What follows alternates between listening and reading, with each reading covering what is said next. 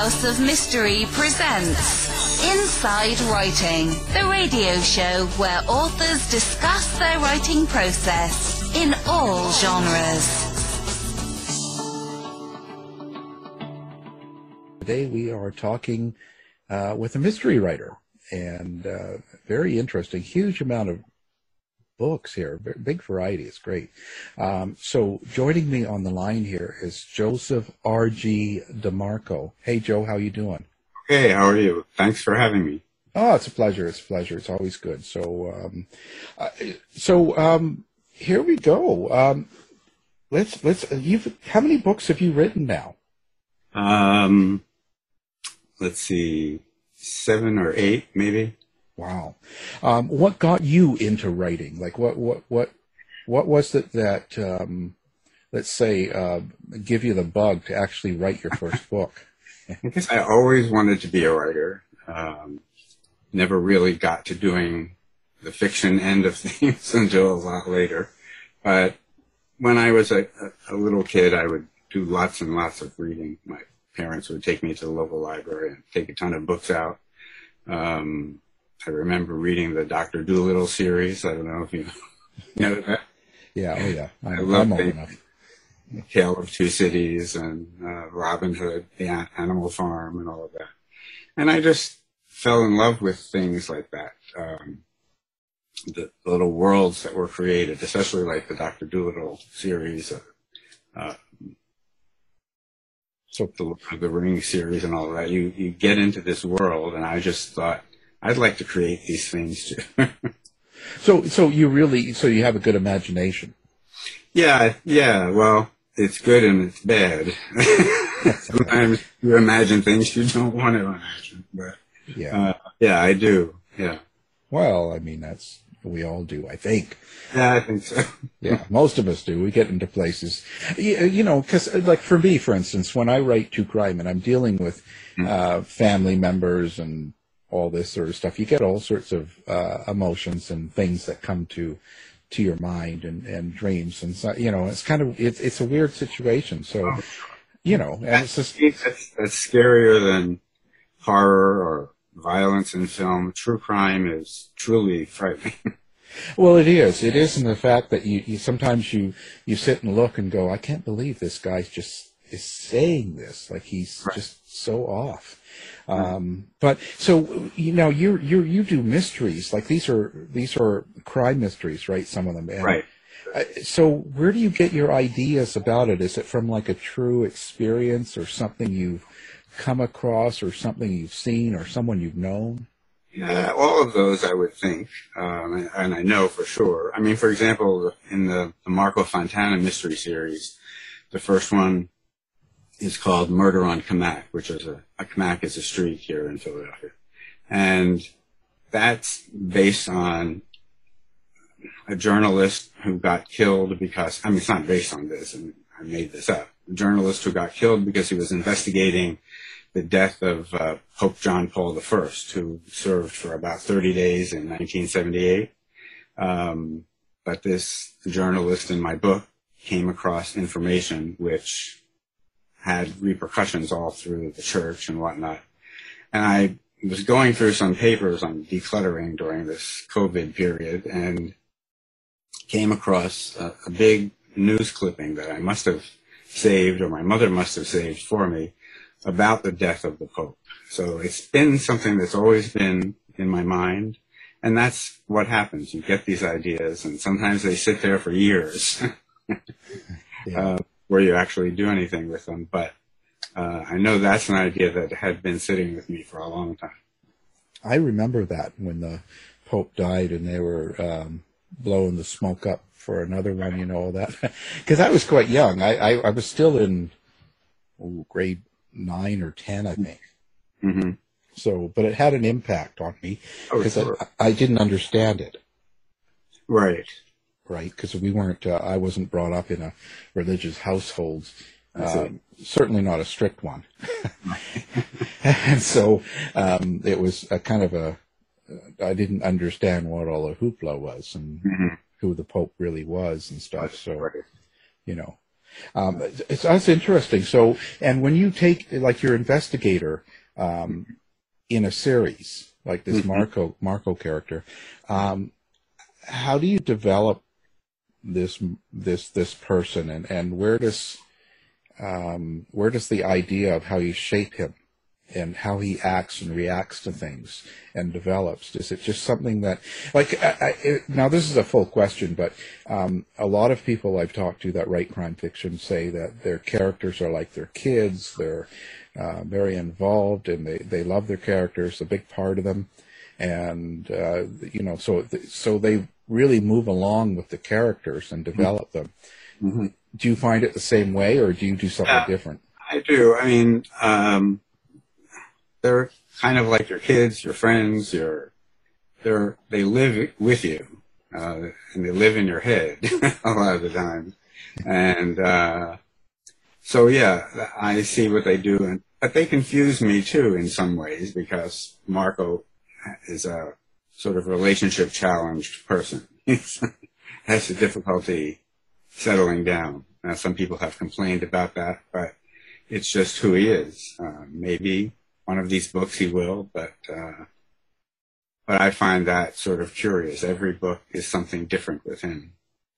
But he does grow and he does change. So even though you can read the books out of order if you want to see his development and that of some of the other characters, then reading them in order is probably the better thing to do.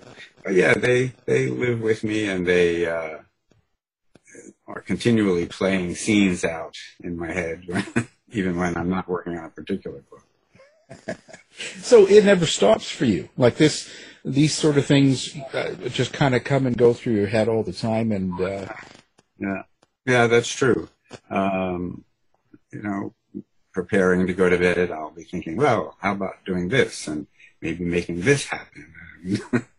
Why is he doing this? And, they're with you all the time usually. And now the more you write, the more characters there are who are stuffed into my apartment here. So you got quite the party going on over there. Well, that's why I make them all cute. Yeah, well, you have to. Why not? You can do what you want, right? That's true. You can pick the perfect one, right?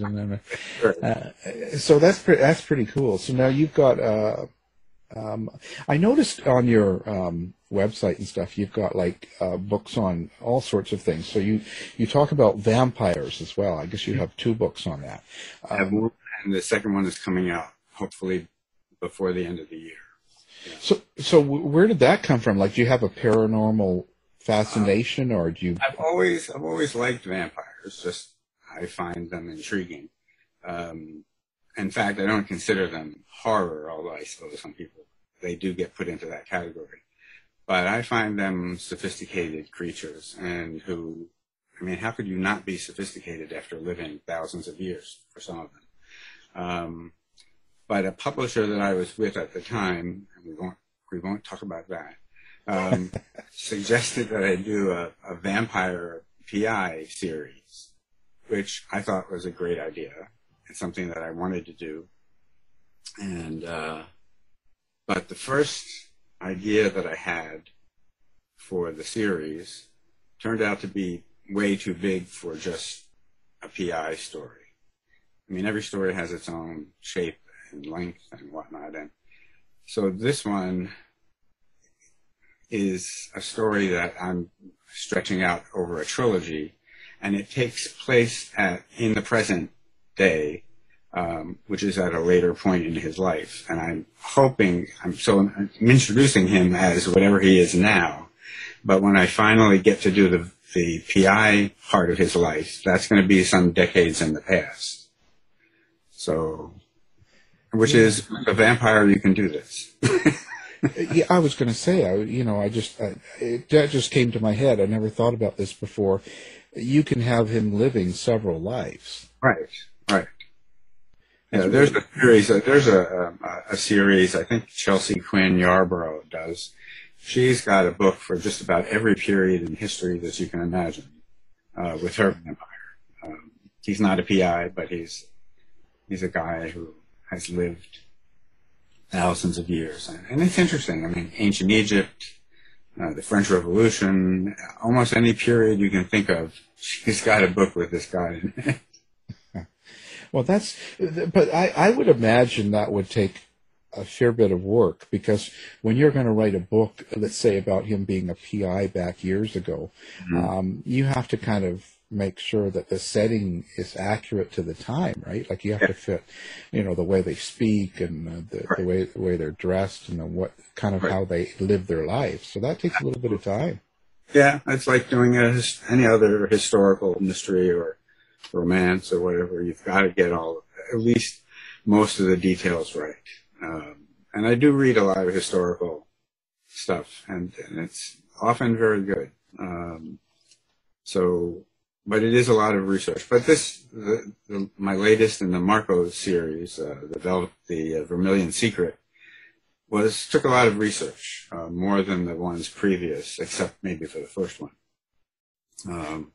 because it has to do with the art world and forgery and all of this. So I had to learn a lot. I mean, I've always loved art. I've always spent time in museums, but learning some of these details is a whole other thing. So it's been good, and I enjoy the research. Sometimes it's the best part of it. I was going to say that's going to be the most work behind it, I guess, or do you find that the worst, or not the worst, but the most amount of work? It is a lot of work. Yeah. Well, doing research and then working out the plot are, I guess, two of the most time-consuming things. The characters, they just they're there. I can see them clearly. I can hear them talk. Not just my constant characters, but the new ones that come with each book. So yeah, the research and the plot take the most time. But the research is usually enjoyable because it's something I want to know about. It's not something that I've been assigned to do by some teacher. I've got to do it. Well, in a way. In a way. But you're the teacher. And I'm the teacher, right. Yeah. No, that's good. Oh, so where do you get your influences? Like, of course, some of the classics and stuff, but what in life sort of inspires you? I don't know. I think, mysteries have to do with creating order out of chaos, in a way. The chaos that's caused by the crime. And that kind of appeals to me because life can be pretty chaotic.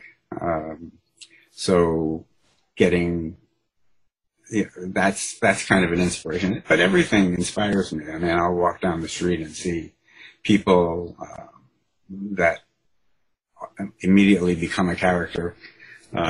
Situations in the newspaper. A lot of times it's real life things that happen that sort of ping off into another direction. Or what if this happened instead of that? And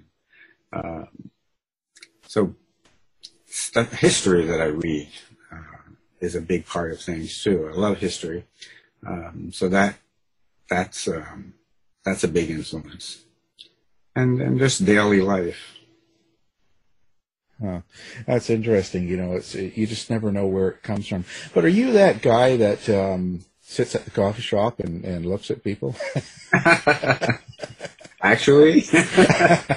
And then you create a whole history and story around people that you see. Not only listen, but not only look at them, but I eavesdrop as well. Oh, nice. Yeah. Well, it's not that you're taking their story. I love to replicate good speech patterns and dialogue patterns.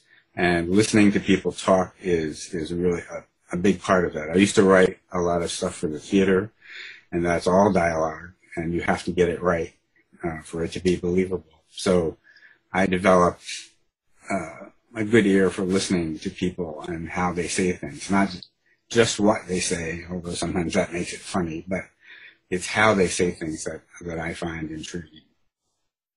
And then also informs the writing, too. Well, and it makes it realistic, right? Makes it realistic, yeah. If you're influenced by the way people are acting toward each other or treating each other in a coffee shop or a restaurant or something like that. I mean, imagine you can't get better than that because it's real life. Real life, right. And real life is always just crazy. That's true. That's what I can say. I do get plenty of people who just come up to you, like waiting in a train station, and they'll engage you in conversations that you didn't necessarily want, but they kind of give you ideas and ideas for characters and whatnot. So it's interesting. I mean, you can find ideas anywhere. Yeah. Now, I've noticed in Lethal Attachments, now you're using former cops. Right. Is there a reason for that in particular? I just thought it would be interesting. In the first volume in that series, they're still cops, and they go through things, and one of them gets kicked off the force by the end of the book, and the other one leaves the force in solidarity and because he's fallen in love with the guy. So, and they form a PI agency. So in Lethal Attachments, that's sort of the beginning of their work in the PI agency. So why? I don't know. I just thought they'd have more experience working with crime and things like that as former cops, and they'd have a lot of connections. So I find them just fascinating. There's a lot that goes into being a police officer. So I found it good to do that. Yeah, I'd imagine. You know, I know a lot of cops, especially dealing with true crime and stuff, and I'm always very interested in their lives and how they are and right. what they live like. And I was just wondering now. So when you bring up, so now you have these cops, and then they eventually do a PI company, so they leave it. Is there a little bit of a social sort of description or a social sort of statement by doing that? Like cops that are gay, is that sort of still something that intrigues you? Oh yeah, I find it interesting. I mean, we have here in Philadelphia an organization, I can't remember the name, but of gay cops, and they're pretty active. You can find them on Twitter and whatnot, and they're nice people. One came and spoke to a group that I sometimes attend, and he was very good. So are they on Grindr too, or? I don't know. That would be nice. But I don't know. There's probably, of course, there's always residual feelings about these things. So I'm sure there's always some kind of feeling in the background on the force among some people. But I think that's kind of dying now. Things are getting a lot better. Yeah, I think they are too. I think things are moving slowly, but they do move forward. Like people start to accept the idea.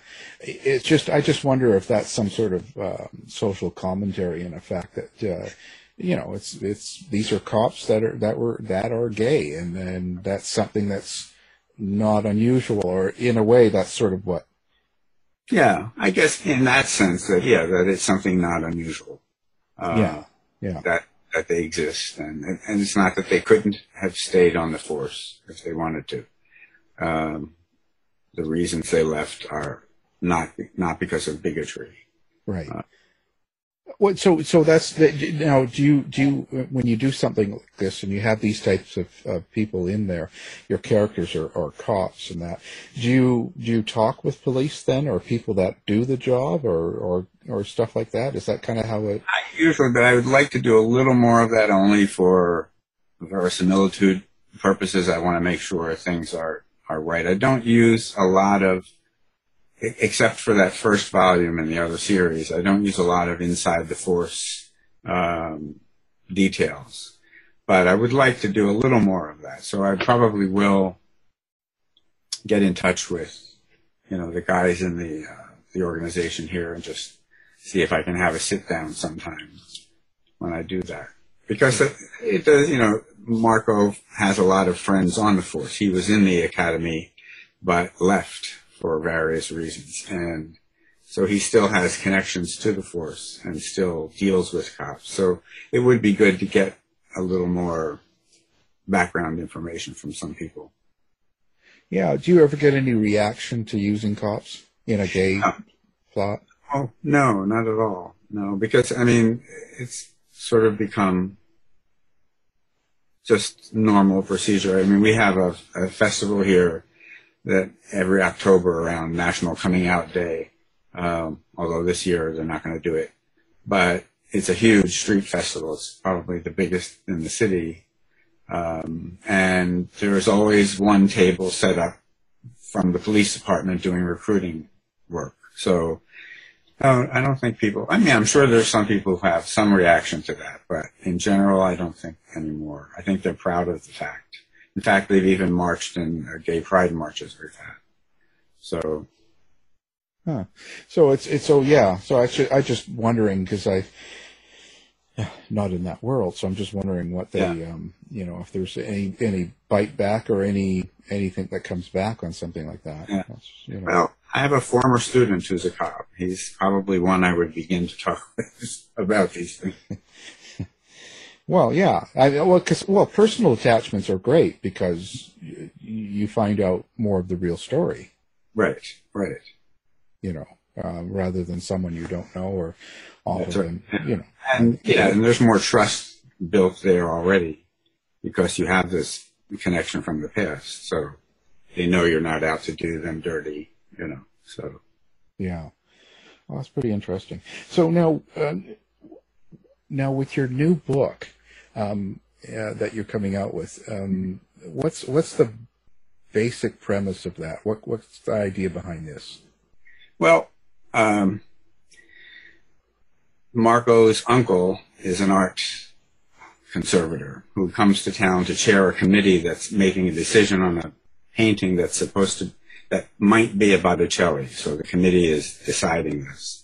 And in the midst of this, there's actually two murders, one of which his uncle is being accused of. And so he's got to and the police are not going to let him in on the investigation much, so he's got to do a lot on his own to get his uncle off from this charge or potential charge. But he finds out that this murder is the whole thing is probably much more complex than he imagined to begin with. And he goes down all kinds of byways to figure things out.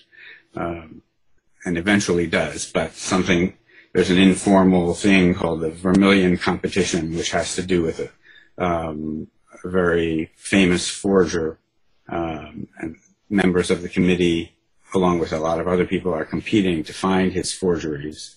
That's one thing, but there's also the committee decision, how are they going to decide who's going to benefit by this painting being an actual Botticelli or not. And there's also competition for the directorship of a new museum being built in the city. So there are a lot of factors that he has to sort of wade through and figure out what's bearing on this murder and how he can get his uncle out from under this. Wow. So that in itself would take a lot of research, making sure you get everything right. Right. There's a lot of stuff. Because I would imagine you would get some sort of a bite back on that. Like if you did a book like this and then you sort of put in things that weren't accurate, people would, I would imagine it would be the same thing as in true crime. All of a sudden people snap back going, oh, that's not true or that's fake. Of course, right. Wow. Yeah. How do you find the readers? How is it in crime fiction? Lots of loyal people? You get people that follow through on your book series?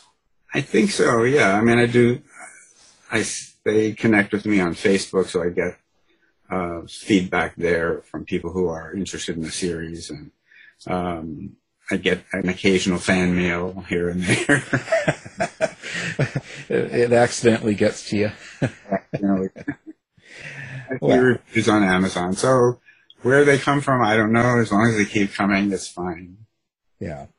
And so I noticed because you have such a variety of writings, like your short stories, stripper studies, which of course I'm right there. Um, Not because I could strip by any means. God, no, that ship is past 30 years. And nonfiction work. So, theater, all this stuff. Do you have a direction you're going in with your writing? Well, I'd always wanted to do fiction, but having been involved in the gay movement here in Philadelphia, I sort of got sucked into doing stuff for the gay press, which was fine and good and got me to meet a lot of interesting people, which helps because those become characters later on. So, but eventually I decided it was fun and it was interesting doing these interviews with famous and non-famous people all over the place. And it was good. But at some point I had to tell myself, stop it and get focused on what you want to do, which is fiction, and which is mystery, and maybe vampires now and then. So, and strippers. Right, and strippers. So I had to sort of pull myself back and from doing all of the nonfiction stuff, which I like, but it's time consuming and it takes away from doing what I really wanted to do. Right. But when you do these stories, like when you were talking about stripper studies and stuff, and you're talking with a lot of people doing something like that, how do you find people when you interview them? Are they pretty open to being written about in a book? Yeah, well, I assured them that no names would be used, not that they gave me their real names. Although I did make them sign a form, so that I had permission to do the interview with them. But I assured them it would be, the utmost secrecy. I would never do that. There were no pictures involved, so they wouldn't have to worry about that. So, yeah, I found them once that was out of the way, I found them pretty honest and open and willing to talk about how they got into the stuff and how they enjoyed it or didn't enjoy it and why they stayed or why they're leaving. So it was good and interesting. I met a lot of interesting people. After you interview 200 people, yeah. There's lots of material and lots of good people. They're, on the whole, a wonderful bunch of guys. Yeah. Oh, yeah.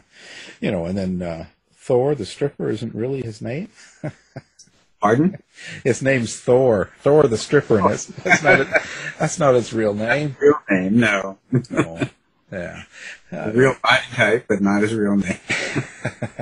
Yeah, my name is Thor, the Hammer. Yeah, I tell you. Well, that's, it's pretty interesting. How is it writing books with gay themes? I know when we had Matt Luber-Moores on and he talked about the histories and stuff, that he said it's still really difficult for major publishers to really promote and use gay theme by gay authors. That was his opinion. Do you find it that way, or do you find it fairly easy to publish? No, it's well, with big mainstream publishers, yes, it's difficult. They'll do some things, but they just don't go into it wholeheartedly. And I think part of it is due to the idea or to the misconception that when somebody says, I'm a gay writer, all they think of is that you do porn or that these books are going to be filled with sex. And that's why I believe that many mainstream major publishers shy away from doing a lot of gay stuff because it's got a bad rep. I mean, not that sex writing is bad. It's fine. It's good. I've enjoyed reading some things, but it's not all that way, and we shouldn't be held down because because people are prejudiced against that type of writing. Because not all gay writing is that way. Yeah, it's kind of like lumping everyone into the same thing, right? Right. Right. And so I think Matt is right on that. It is still difficult. And I don't know if it'll ever get better. That's one thing. Yeah, it's hard. It's hard because I'm being gay myself and writing in the true crime world. Mm-hmm. I mean, the first little while, nobody really knew. I wasn't like really. It wasn't comfortable to be out, especially around cops and detectives and policing. It wasn't at the time anyway. Sure. Yeah, and I think it's better now in that regard. But as far as publishing, it's still, I mean, there's so much written every year, of course. It's difficult to get published anyway. So, yeah. But when you have a strike against you that's an unfair strike, it doesn't help. Yeah, it's interesting. And you said you're kind of working with the gay community and press and stuff in Philadelphia. Right. Do you find that, how do you find things for gay people now in Philadelphia and in general? What do you think? Well, Philadelphia's a pretty good city for gay issues. I mean, we had a gay rights bill passed in the 80s. And there have been a lot of different things. You know, we've got streets named for famous gay people who've worked in the city. We've got markers, historical markers all over the place. So they've done, even in front of Independence Hall, you know, people used to gather there in the 60s, before Stonewall, to march around for gay rights. And they didn't call it that at the time. I think it was homosexual or something or other. Yeah. But yeah, so it's not a bad city. Huh. The thing is that our neighborhood has been is not as vibrant as it should be for a city this size. And we should have more bars than we do. But that's the hand we're dealt. So, yeah. Well, but you think that's because of modern, like apps and the way everything's gone online? People do more meet online and stuff, more that sort of hookup. Yeah, I think two things is that's one of them. The technology, you have lots more meeting places online, lots more ways to hook up than used to be in the bars, and so that's one thing. But there is that social component. People still need to be out and together, which is what's making the lockdown so difficult. But the other thing is when you get accepted, when you get more than tolerated, you disappear. And that's what's happening, I think, all over the country. Now people are pretty much accepted by almost everyone.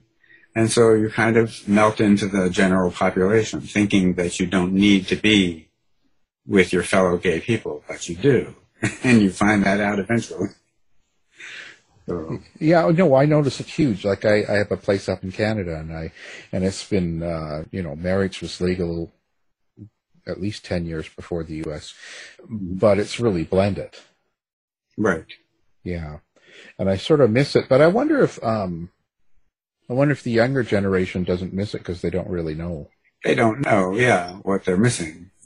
If you never had it, you never miss it. But I mean, I think, it's good and it's bad. It's wonderful that people are accepted, that people can fall in love with whom they please, get married, adopt kids, or have them in other ways. I think that's all wonderful, but we shouldn't forget ourselves in that. We shouldn't forget that we're here and we're different. I've always believed, no matter how similar we are, we're also different. We have a different viewpoint. Maybe that's disappearing too. I don't know, but I believe in a gay sensibility. Yeah, for sure. There is a difference. It doesn't mean it's bad. It just means right. Just different. Yeah, not bad. Yeah, it's really interesting. Has any of this stuff? How's it affected you? I asked this of a lot of people this year, especially writers. Has it affected your writing? Like, I mean, the COVID and the protests and all this sort of stuff going on. Well, yeah, I haven't stopped to really analyze everything, but at first, and even a little now, focus and concentration were sort of not good. Yeah. And so it took longer to do all kinds of things. And I find from different groups, online groups that I belong to, writers groups, that that was a common problem that people were having. I didn't realize that. I thought it was just me. But apparently a lot of people are having the problems. So focus and concentration. And I do feel, and I guess I'll wait until the lockdown is over to really figure that out. But I feel there's an underlying anger in me about this. It's just that it's a lot of missed opportunities all of these months. I had, like everybody else, I had tons of plans, and everything got thrown into the trash bin. So there's a bit of anger about all this, although it's not directed at anyone or anything, or it's just sort of an amorphous kind of feeling. And so that hopefully I'll channel it into something good. Yeah. I just wonder if that is kind of with a lot of people, and a lot of people don't understand or even realize they have that anger. And so then they get out to their Walmart and they start screaming at someone at the front because they're wearing a mask or they're not wearing a mask, or, and I wonder if it just sort of gets out of hand because of that. I think so. Yeah. If you don't recognize that you have something going on, it's liable to take over in you without you realizing or understanding what's going on. But I only just recently realized that there was this anger building up. So fortunately. Oh, were you out at Walmart screaming at someone for not wearing a mask? I try not to go out too much, just to do a little shopping now and then. It's kind of scary. Although a friend who's been really wonderful through all this said, you have to go out and take walks. The air isn't toxic. Yeah. Do this. And because for the first few weeks, I just was sort of, paralyzed with fear and not going out at all. Right. But that's gotten better over time. So. Well, I agree, but actually, for me, it stayed much the same, except for now we just record out of my home studio instead of going into a studio, and but I'm used to being inside a lot anyway. Yeah, well, me too. I'm used to sitting here at the computer, doing my work, taking breaks, watching TV. But I do, having been stuck here now for all this time, I do realize I did enjoy being able to just go out when I felt like it, to go to the store, go to 3 stores, go have lunch with a friend. And so even though I'm used to being inside, there are things I do miss, and it's kind of like being on a chain, Yeah. You used to be not on that chain, but now. Yeah, and it feels weird too if you go out. It feels like almost an alien place because yes, a lot of places aren't open, or there's line up, and then there's it just has a weird sense about it. I wonder, for me, I'm writing dark anyway, but I ask this a lot. Do you think your writing becomes a little darker because of it? Oh, I hope not. I hope not. I wonder about that because, I have a love-hate relationship with the city, so see that in my writing at times. I'll criticize this or criticize that, but I'm always, but there's a lot of beautiful things in the city too. So, so that does affect it. I'm hoping this won't. I don't intend to deal with this at all in what I write. Right. As far as I'm concerned, it's a year of lost opportunities, and it's going to stay in the box. Move on from there.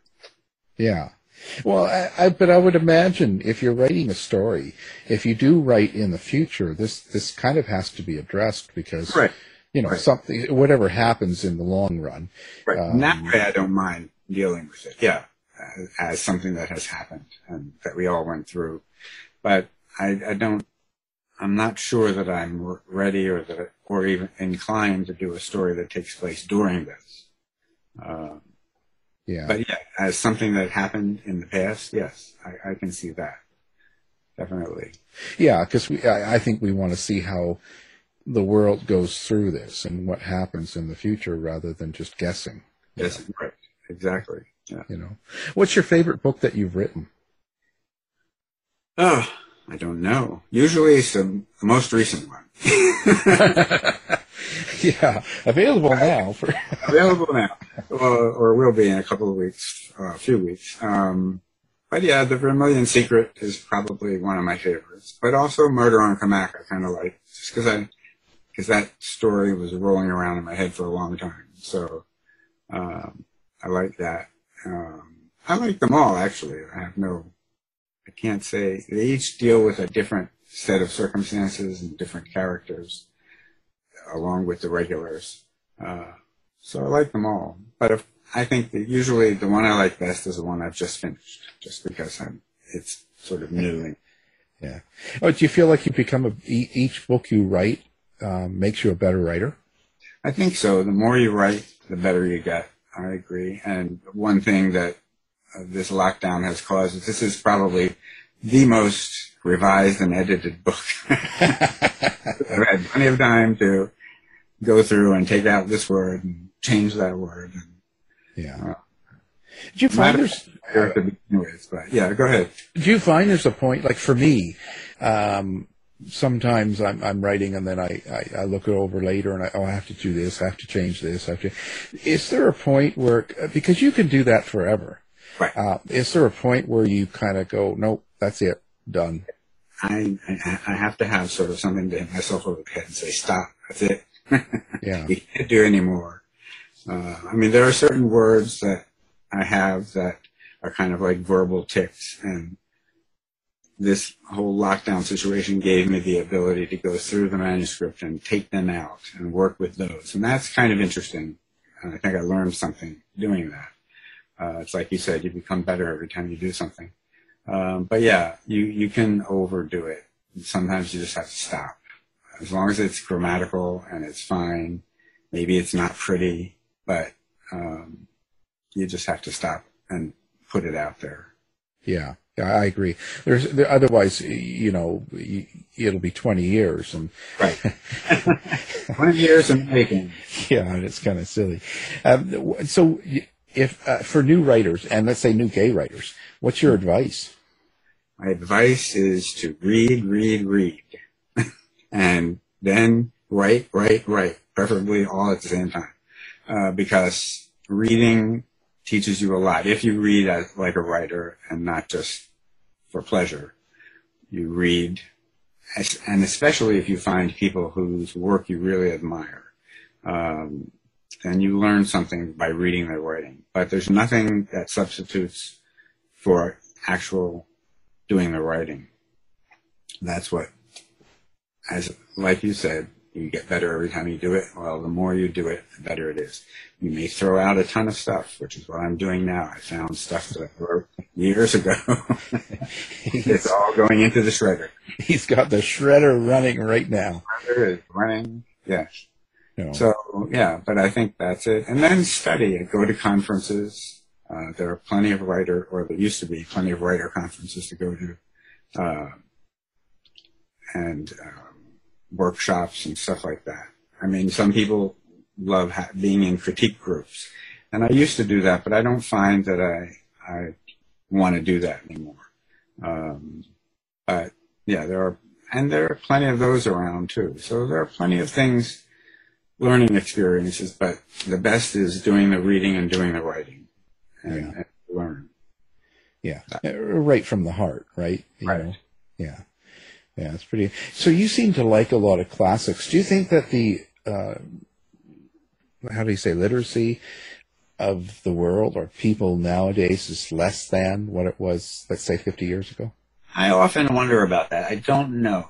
I mean, people seem to be reading less, but I'm not sure that that's exactly true either. I think there's always been a set of people who read. I'm not sure that number has changed. And then there's a set of people who don't read much. I'm not sure that number has changed. But now we have audiobooks, and maybe there are people who use those instead of reading the Yeah. You know, Well, I do a lot. Yeah. Yeah, which is fine. I mean, I listen to books now and then. I have to. I had cataract surgery, so on both eyes, and it's been real difficult to go back to reading. So I find that listening is better. Yeah, yeah. Well, it is good and it's fine as long as I haven't really gotten into. We did a couple of books as audiobooks, but I'll have to get back into seeing about that. I wasn't very convinced that was the big thing to do, but I should do more of it anyway. Yeah, actually they do well. The books I have out in audio have done really well. And now I've got over 200 on my Audible app, and okay. So I don't know. They're so good now. 5 years ago, no, but now they're done really well. Right. So I recommend. I think there's more people now who can read than used to be. Well, I just wonder because whether they go out and buy a book, I don't know. No, but not only that, just the way people write. I mean, sometimes I wonder because a lot of, when I write and you read other writers and stuff, I don't know if I see as many of the classic type writing nowadays. Mm-hmm. That's as literate, Yeah, I know what you mean. Yeah. I mean, it's the world that we're using text. And right. everyone's into abbreviations and shorthand, and I know. And they'll say, you see people and they go, say things like "tooken," conversating, and it just seems to be. I keep hearing all these things, and sometimes I have to look things up on the internet. What does this mean? I have no idea what this abbreviation could be. Yeah, that's what I just mean. The whole way people. Communicate with each other seems to be a lot looser and less performance, and I just wonder if that is affected in writing. It's possible. Yeah, I mean, I think it is, but there's still a lot of beautiful writing and out there, so it's there if people want it. But yeah. I guess I'm just going to the wrong places. I gotta up my game here. Oh, now, so you have a website that people can go to. Yeah, that's josephdemarco.com. Perfect. Now, because we'll have that up on ours, we're going to have your book up on ours as well. So people that are listening to the show, they can do one click, or they can come back to the website anytime, and they'll find you. Okay, great. So that's kind of a good thing, Well, it's been a pleasure. It's always interesting to talk to writers and exchange ideas. It's always a lot of fun. So I appreciate you coming on and talking to us. And I appreciate you having me. It's been fun. Yeah, and we'll do it again. Maybe when you're new. I hope so. Yeah, it'd be fun. So our guest has been Joseph R.G. DeMarco, and thank you for being here. Thank you for having me. Take care. To find out more about our show, guests, or to listen to past shows from our archive, please go to www.houseofmysteryradio.com. Show's over for now. Was it as good for you as it was for me? Well, good night. This has been a production of Something Weird Media. I'll be back.